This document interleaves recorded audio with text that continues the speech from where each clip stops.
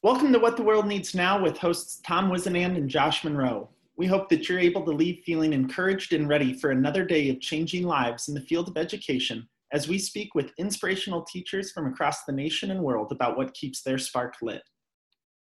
In this episode, we talk with Jody Miller, a PhD student at Johns Hopkins University and creator of WellCheck, an app that measures student well-being, about how she went about creating WellCheck and the power of asking students about how they feel.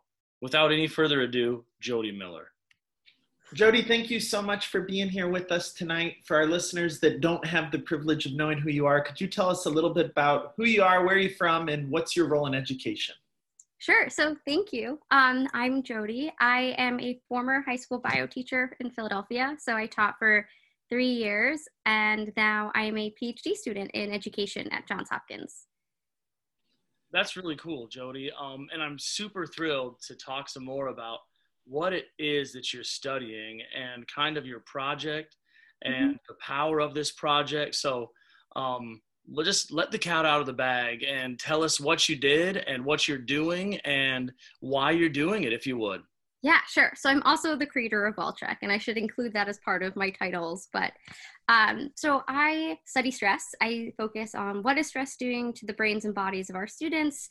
How do we think about measuring stress? And most kind of importantly, the bottom line is what can schools do to serve as a buffer for students who are experiencing a lot of stress and trauma? And WellCheck kind of came out as a part of my research, but also my experience as a teacher. I was in Philadelphia, and I found that with my 10th and 11th graders, it was so hard to know kind of how they were doing. And when I did have that information, it really helped me be a better teacher for them and support them and build stronger relationships with them than when I didn't. And our counselors would give us a heads up, like the student had a really tough weekend, they may have different behavior, or they may need additional time on assessments. And that helped me kind of meet them where they were. And so we were thinking about, like, well, what if we could give teachers that every day with a system like WellCheck? And that's kind of what led to that process of creating, and here we are, I guess, about almost a year later. That's awesome. So it's been a year. Tell us what WellCheck is. How would teachers use it? Yeah, great question. So we started working on it in April of last year, and it launched in October. And what it is it's a web-based app. So I make note of that because students don't need to access it on their phone, anything that has internet. And it is a check-in system. So basically every day students are asked, how are you feeling? And overall, how are you doing? And we ask, the first question has a range of emojis. So we've got like 10 to 12 or 13, depending on students' age and developmental stage. And they can choose as many as they see fit, because we can feel more than one thing at a time.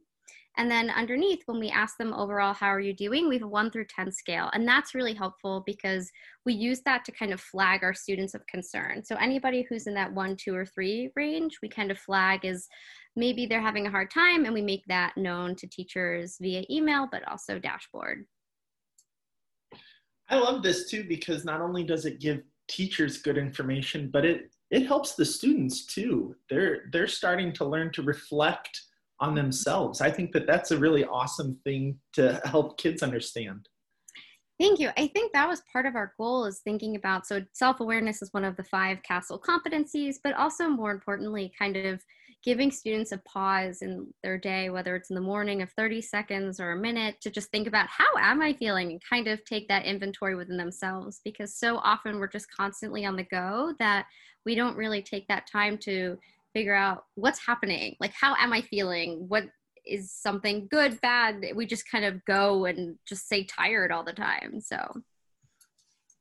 Yeah, I would be really curious. What are some of the trends that you're seeing in student stress? And are there trends Josh and I both teach elementary. I teach fourth grade. Josh teaches fifth grade. Are there differences or similarities in the trends between elementary and the stresses they're feeling and high school and the stresses they're feeling? Yeah, such a good question. So we have some August data that we haven't yet kind of combed through, but we can really speak better to like last year's data. And what we found was that as the year went on, the percentage of students selecting happy decreased, which I think kind of makes sense given what everyone was going through. We also noticed that students definitely became more unmotivated over time. I think winter break seemed to help. We noticed kind of right after the January break in February, students were a little bit less restless and a little bit more focused. So thankfully, like lonely and sad were pretty consistent, but pretty low overall. What we did observe, which is not surprising, is that our elementary school students seem to have fared better kind of through the storm of COVID. And they were consistently reporting feeling happier, more excited, more focused, less angry or worried, whereas our high schoolers tended to report feeling more blah and tired and unmotivated, and which kind of tracks with what we would expect, which is good in that our intuition is probably close to being right, but also it makes us worry about what's happening in our middle and high schools.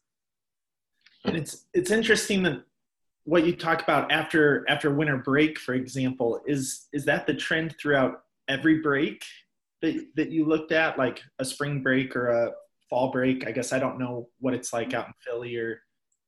That's such a great question. So we actually haven't, because all of our schools are on different schedules, because we're really working with schools across the country, we actually didn't really hone in on other spring breaks, because the nice thing about winter break is everybody has it at the same time. But that's such a good question. It's something we're hoping to look at this year because we have a larger kind of sample size. We're working with more schools, so that will be helpful.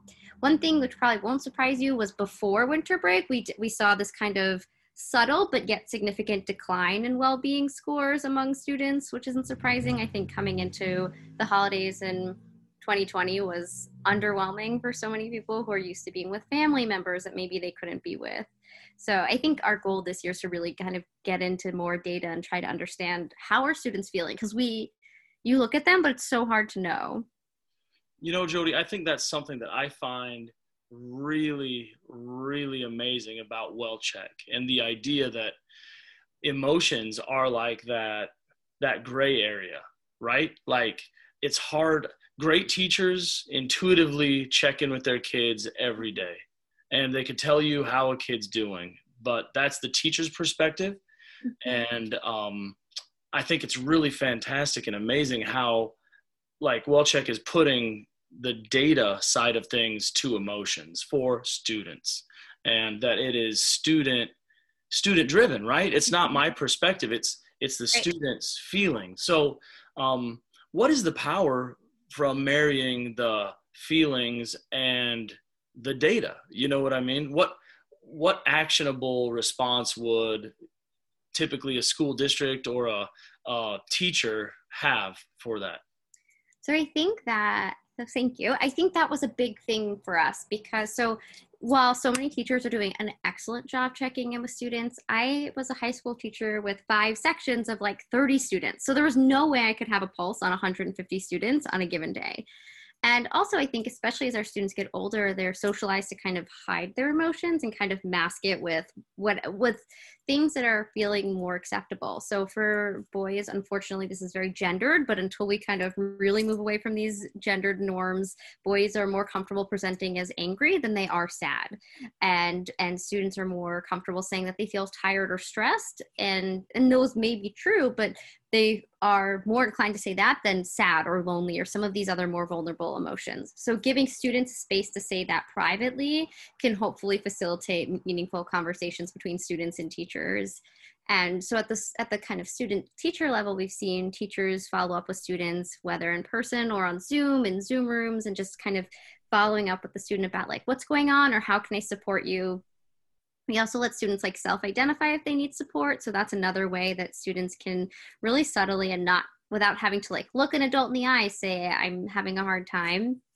And then for schools, what we've worked on a lot this summer is looking at trends and subgroups. So looking at like, how are boys doing compared to girls, compared to students who may not identify as either, or how are we doing across different like racial identities? Because all that information can get hidden in an average, but in the research, what we tend to see is as students get older, girls start to report lower well-being than boys. And so if we start to see that, can we have girl groups, or what other things can we do to support girls who, especially like mid to late adolescence, start exhibiting more signs of compromised well-being? I love that it's not face-to-face like you were saying, because that can be really tough and intimidating, especially as you enter a new school year and you don't have that relationship with a teacher yet, to have that conversation. Sometimes we are just more comfortable being able to say, oh, here's how I feel, but I don't have to actually tell you. Mm-hmm. So I love that. I think it's really hard to tell an adult how you're feeling. And I think sometimes also when people ask, we aren't always sure, do they like really want to know? Or is it just kind of this like, how are you doing? Like kind of small talk. And so whereas like this gives students a space to just say how they're doing, and they know that it exists in this place, but it's not this immediate like, I have to look at you and tell you I'm feeling really lonely or sad. And you talked about not necessarily, well, I don't know if I'm going to word this the right way, but not knowing how to name our emotions all of the time. How boys sometimes might really be sad, but it's presented as anger. It gives us a good opportunity to be able to talk with students and help them understand emotions, right? Yeah, and one thing we have which is my favorite, it's this bar graph and it's colored, and it counts the number of times each emotion has been selected. And so what we've seen is teachers will show that to the class for their own history, maybe at the end of the week or month, or they find a cadence that works. And what I love about that is students get to see that they're not the only ones feeling lonely or unmotivated or sad or kind of this restless blah feeling. And I think that there's some power in that, because we tend to stigmatize our own emotions, and to see that you're not the only one might help remove that self-stigma and also bring about a sense of community with your peers, because all of a sudden it's not about you, but like, how are we as a community doing, which can really help normalize not being okay. That's so powerful. That is so powerful. And so my head goes right away to the supports that can be offered to students. And you touched on that a little bit before, but normalizing emotions, no matter what they are, and seeing that, the emotions are common. You're not an island. You're not a silo. You're feeling the human experience, and it's not going to be fine or okay or great all the time. It's going to be rotten, lousy, tired, like exhausted, stressed. All of these are normal. And I just think back to when I was in high school and when I was an elementary kid, and there was none of this realization. So kudos to you and your team for really bringing that to the forefront and giving students and teachers and school districts the ability to provide those needed supports. Thank you. Honestly, I think it came from, as a teacher, I felt so helpless at times, because the things that my students were dealing with were really challenging beyond just being teenagers, which is already really hard in this era of social media and all that kind of pressure. And I felt so helpless because I couldn't control what was happening outside of the four walls of school. And what I focus so much on in my research is like, what can schools do? And so much of it comes down to teacher support and peer support, and how that really can serve as a buffer for students experiencing stress. And so my hope was like, if I knew, at least I could like love them and make them feel special and know that like I was here, and I can't fix anything, but like I can be here if you want to sit or talk or cry or whatever you need to do. And that was really kind of the spirit behind it, is like helping students feel safe and cared about and loved and seen, and making school a little bit better in a time when nothing may feel particularly good. One of the most powerful quotes I've ever heard about education was my uncle was giving a speech about why he became a teacher. And he was coaching his son's soccer team. And well, he wasn't actually the coach at the time, but they said, we need a coach. And he was like, I don't know anything about soccer. I can't do that. And this guy looks at him and said, sometimes it's just the kids need you to be there for them. Mm-hmm. It wasn't anything about knowing how to be a soccer coach. It was just be there for the kids, love the kids. Mm-hmm. And that's what WellCheck's doing. It's helping teachers build those relationships. That's the goal. I remember my first year, and there were so many days where I felt so ineffective, but I had really wonderful mentors who were like, but you showed up every single day. And that was something that I could take with me, is like, I was very consistent with my students, and they knew I would be there. They knew what to expect from me. And like, I'm like an over peppy little white person, but like, that's what they knew. And so they at least knew what was going to happen when they walked into my door, even if we didn't accomplish all that we may have needed to get through on a given day. That's incredible. I think being there it's just huge, and depending and having that culture in your classroom or your school or school district of having students depend on teachers and each other is huge. Jody, tell us a little bit about your PhD journey. And so it's not just you with WellCheck. There's a team that you've assembled that are kind of doing this together, that are out there changing the world of education. Talk to us a little bit about this team and how that came to be.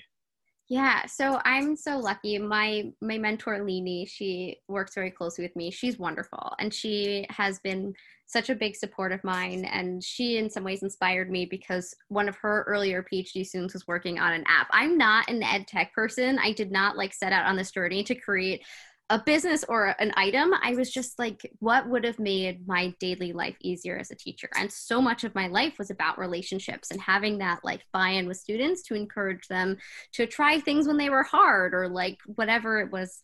And so seeing her kind of create this program with her student inspired me to think, well, like, what if we did it? And so I'm lucky. I work with Catherine, who is so wonderful. She is a counselor and a licensed therapist. And then we have Julie, who's a school psychologist. And so she helps think about some of the ways that teachers and schools can support students. And then Dylan is kind of my tech advisor, and he knows so much about user interface and all of the like the flow of everything. And so kind of together we're figuring out how do we all utilize our own strengths, but how do we create something that hopefully helps students and teachers? Because that's the goal. We want to make school better for however many students we possibly can. Yeah. I think that's what we all want, right? And we got to find those ways that we can all come together. I think that's an awesome story of how you guys are all doing this. I'm curious. We're talking a lot about relationships and a lot about trauma and a lot about stress, especially over the last year and a half. Yeah. What do you think the most pressing thing facing education today is? That's such a good question. And I think the hard part is right now we're coming at it from so many different angles. I know there's so much pressure to think about like learning loss and whatever that means and how do we make up for the last year. But I think right now, and of course it's like on brand, but I think so much of what I'm concerned about is student and teacher well-being. And like, how do we take care of our teachers? Because Lini, my advisor, focuses a lot on like teacher well-being. And so a lot of our research around that talks about how when teachers aren't feeling great or supported and their well-being is compromised, we see that trickle down into students. And that's not any fault of their own. It's just like when you don't have a full cup, you have less to pour from. And so I think first and foremost, like how are we going to be able to take better care of our teachers? Because we're seeing this exodus from the field and we have teacher shortages everywhere. And then the second part is really thinking about student well-being and how are we supporting students during these really difficult times, but also how are we thinking about moving forward and creating a population that is more empathetic and compassionate and patient and less focused on like instant gratification and more kind of thinking about how do they learn because they love it and how do they find themselves and develop that sense of self. And so I think it's really hard because those are long-term investments and you don't see those turnaround test scores right away. But I think to the extent that we can focus on that as a system, we'll really reap the benefits in years and decades to come. I could just sit and listen to your wisdom all long. Yeah. Like wait till I get started talking about the brain. Like, I could talk about that forever. For real. I listen to that too. I really think what you're saying about empathy and being intrinsically motivated and taking time to reflect is so important. 9 and 10-year-old kids, I try to get them to be intrinsically motivated, and they're in charge of their own learning. It's not my classroom, it's our classroom, and I'm here to help you, and I'll help you go as far as you want to go and probably a little further, but like, it's up to you. You have to learn the multiplication facts. I can't wave the magic book. Like, I don't know if you've seen it on Facebook. There's the picture of the kid that's like scooping up the goodness in the book and then like dumping it in his head and like turning the page and then doing the same thing. It doesn't work like that. So they have to be intrinsically motivated. What you're saying is so spot on.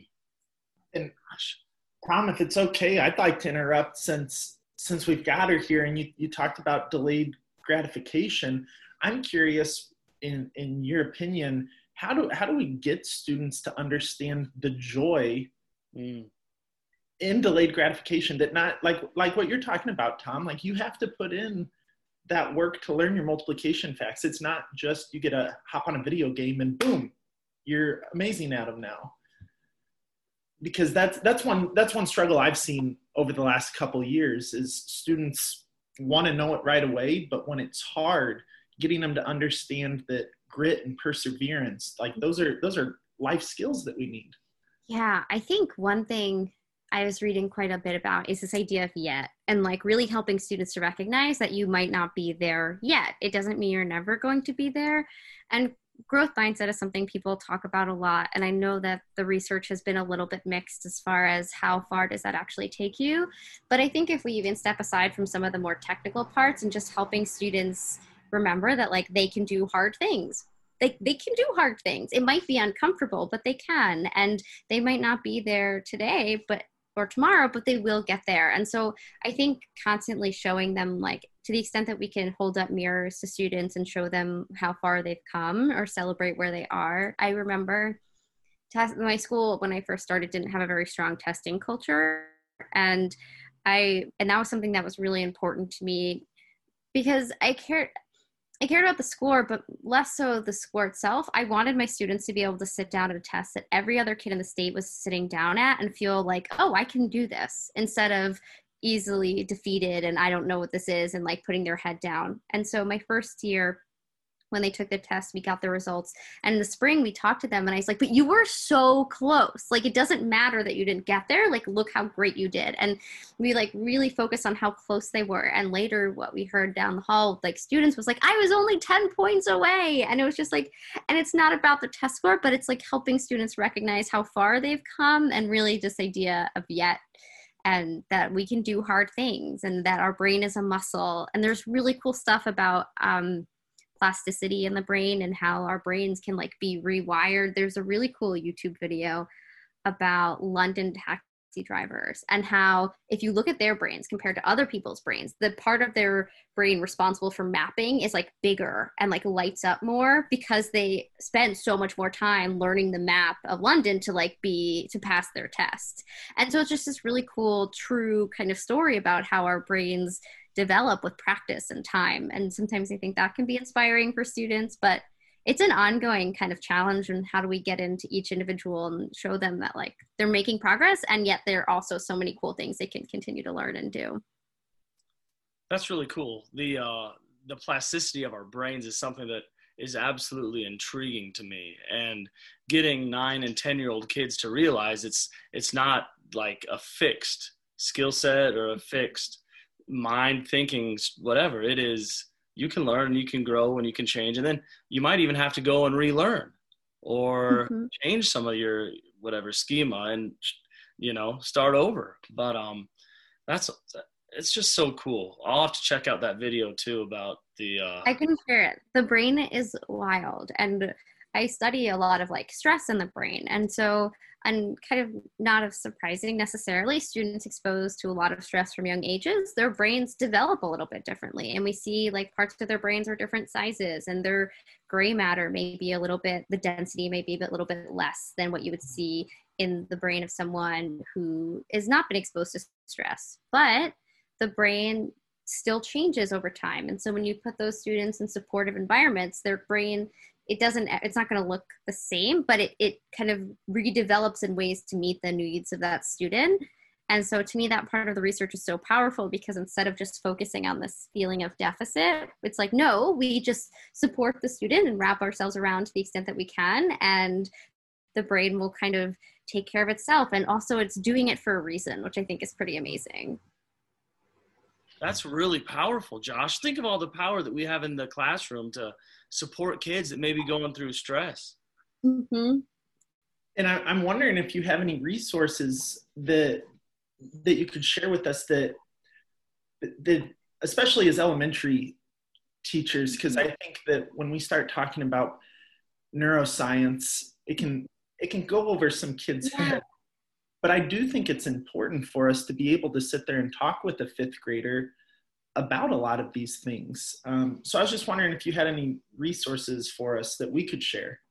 Yeah, I think I can find some really cool resources. I definitely can find the London Taxi video, and there's some really cool like neuroplasticity videos for younger students.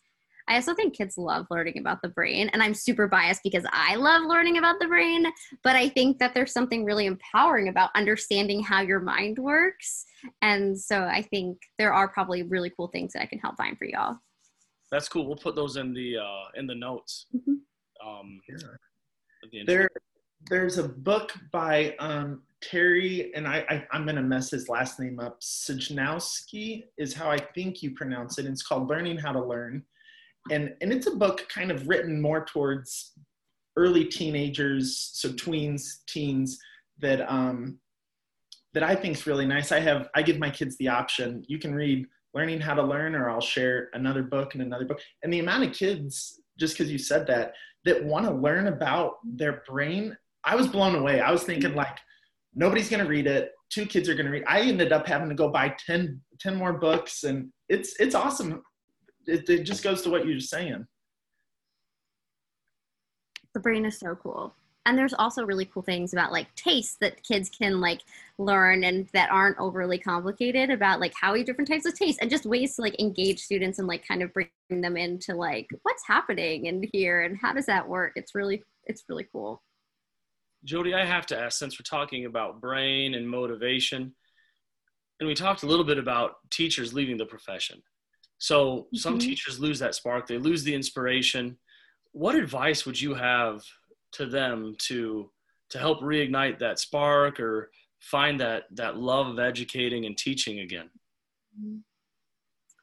Such a good question. So first, I feel so much like weird teacher guilt for not being in the classroom, and I miss it so much. And I like tutor a bunch, and that like kind of fills the holes. But I think for me, when I first started teaching, and sometimes you have days where you feel like you're like a punching bag, and you just are like the person receiving all of this like teenage angst that's super frustrating. And it can be really kind of demoralizing. I think what somebody said to me once, and this isn't reflection of necessarily like where students are coming from per se, but she was like, you are the safest person for students to behave like that with. And that like, I'm not going to yell at them, curse at them, scream at them. I'm not going to hit them. And I'll be back tomorrow to like start again and make it new. And that really empowered me and helped give me this new insight into what my role was. And similarly for so many students, like we're the first line of defense. And that really gave me this like deep rooted sense of like pride, but also like responsibility in an awesome, like both wonderful, tremendous, but also like huge, awesome way. And I think that kind of helped reignite me on those tough days of knowing that it wasn't about me necessarily, and that I was a safe person for them to do that with. And then we can have conversations about how to handle situations with people who maybe aren't as safe as I am. As you were talking, just reminded me of my son, and he's in kindergarten, so it's a big transition for him, but he had a moment where he wasn't acting the way that was expected. And at the end of the day, we went to talk to his teacher, and she just looked at him and said, Jax, I love you, and tomorrow's a new day. Mm-hmm. And I loved that. I almost started to cry when she said it, because that that is his safe place. You know, school needs to be a safe place for kids. It can't just be home, and it's not for home for every student, but teachers got to be that safe place where students can feel welcomed and loved unconditionally and know, man, I really messed up today, but my teacher's going to love me tomorrow the same as before. I was always also struck by like how much, even like I taught teenagers who were, I'm pretty small in stature, and they were like all bigger than I was and like towered over me, and they looked grown, but they just wanted to be seen. I remember that there was a day where students like, why didn't you say good morning to me? And it was like 7:30, and I was like ticking off like what I needed to print. And I was like, I didn't even like, I wasn't even like paying attention. And it was just such a good reminder of how like they really look to us even when you don't think so.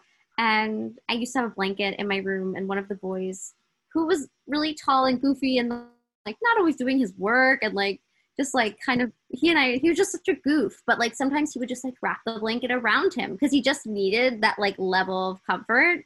And it was just a reminder that like students just need to feel seen. Everybody, especially teenagers and younger students, need to feel seen and cared about and loved. And like when we can do that for them, it's like really special. And sometimes their response is like, you're so annoying, but that to me is like, yes, I am so annoying and I love you and that's great and we'll do it again tomorrow. That means you're doing your job. You're making an impact. You're doing what you need to. Oh, Jody. Man, this is a riot. I love this. At the end of the interview, we always ask one final question. What does the world need now? In the 60s, there was the song, and Josh sometimes sings it. But what the world needs now. There it is. So what do we need now? Here we are coming out of this pandemic. We have all this brain research. We have WellCheck to help us. What does the world need now? What does the world need now? I think a lot of like empathy and understanding. I feel like we're in this hyper polarized place politically, and even if the politics themselves don't trickle down, you just feel this tension existing, and there's climate issue. Like there's so much going on right now. I think that we all need more like empathy and kindness for one another and for ourselves. And my hope is that we can continue to build better workplaces for teachers and better schools for students where they feel supported and cared about and seen. And because so much of the research shows like when people feel better, everything else happens. They engage more, they attend more, they feel this greater sense of efficacy, and they're more willing to take risks, and it all ends up better. And so more than ever now, we need that kind of grace and kindness and empathy for one another. I agree 100%. We need to learn to see each other and hear each other a lot more than we're doing right now in all aspects. Jody. Josh. Jody, thank you so much for being with us. This has been an absolute blast. Thank you. Thank you. This is so fun. It's so fun. I love talking to you both. It's so fun. Ladies and gentlemen, that's our show. Thanks for tuning in this week. We're so thankful and appreciative that you took your time to listen to our guest, Jody Miller. Hopefully you're ready for another week of changing lives, and hopefully what the world needs now is helping you to sustain your inspiration as you enter a new year. If it is, go ahead and hit that subscribe button. It helps us continue to get inspirational educators' stories out. We hope that as you head out, you remember that the biggest factor that plays into student success is you. Your love, your passion, your empathy, your dedication is exactly what the world needs now. Thanks for everything you do. Have a good one.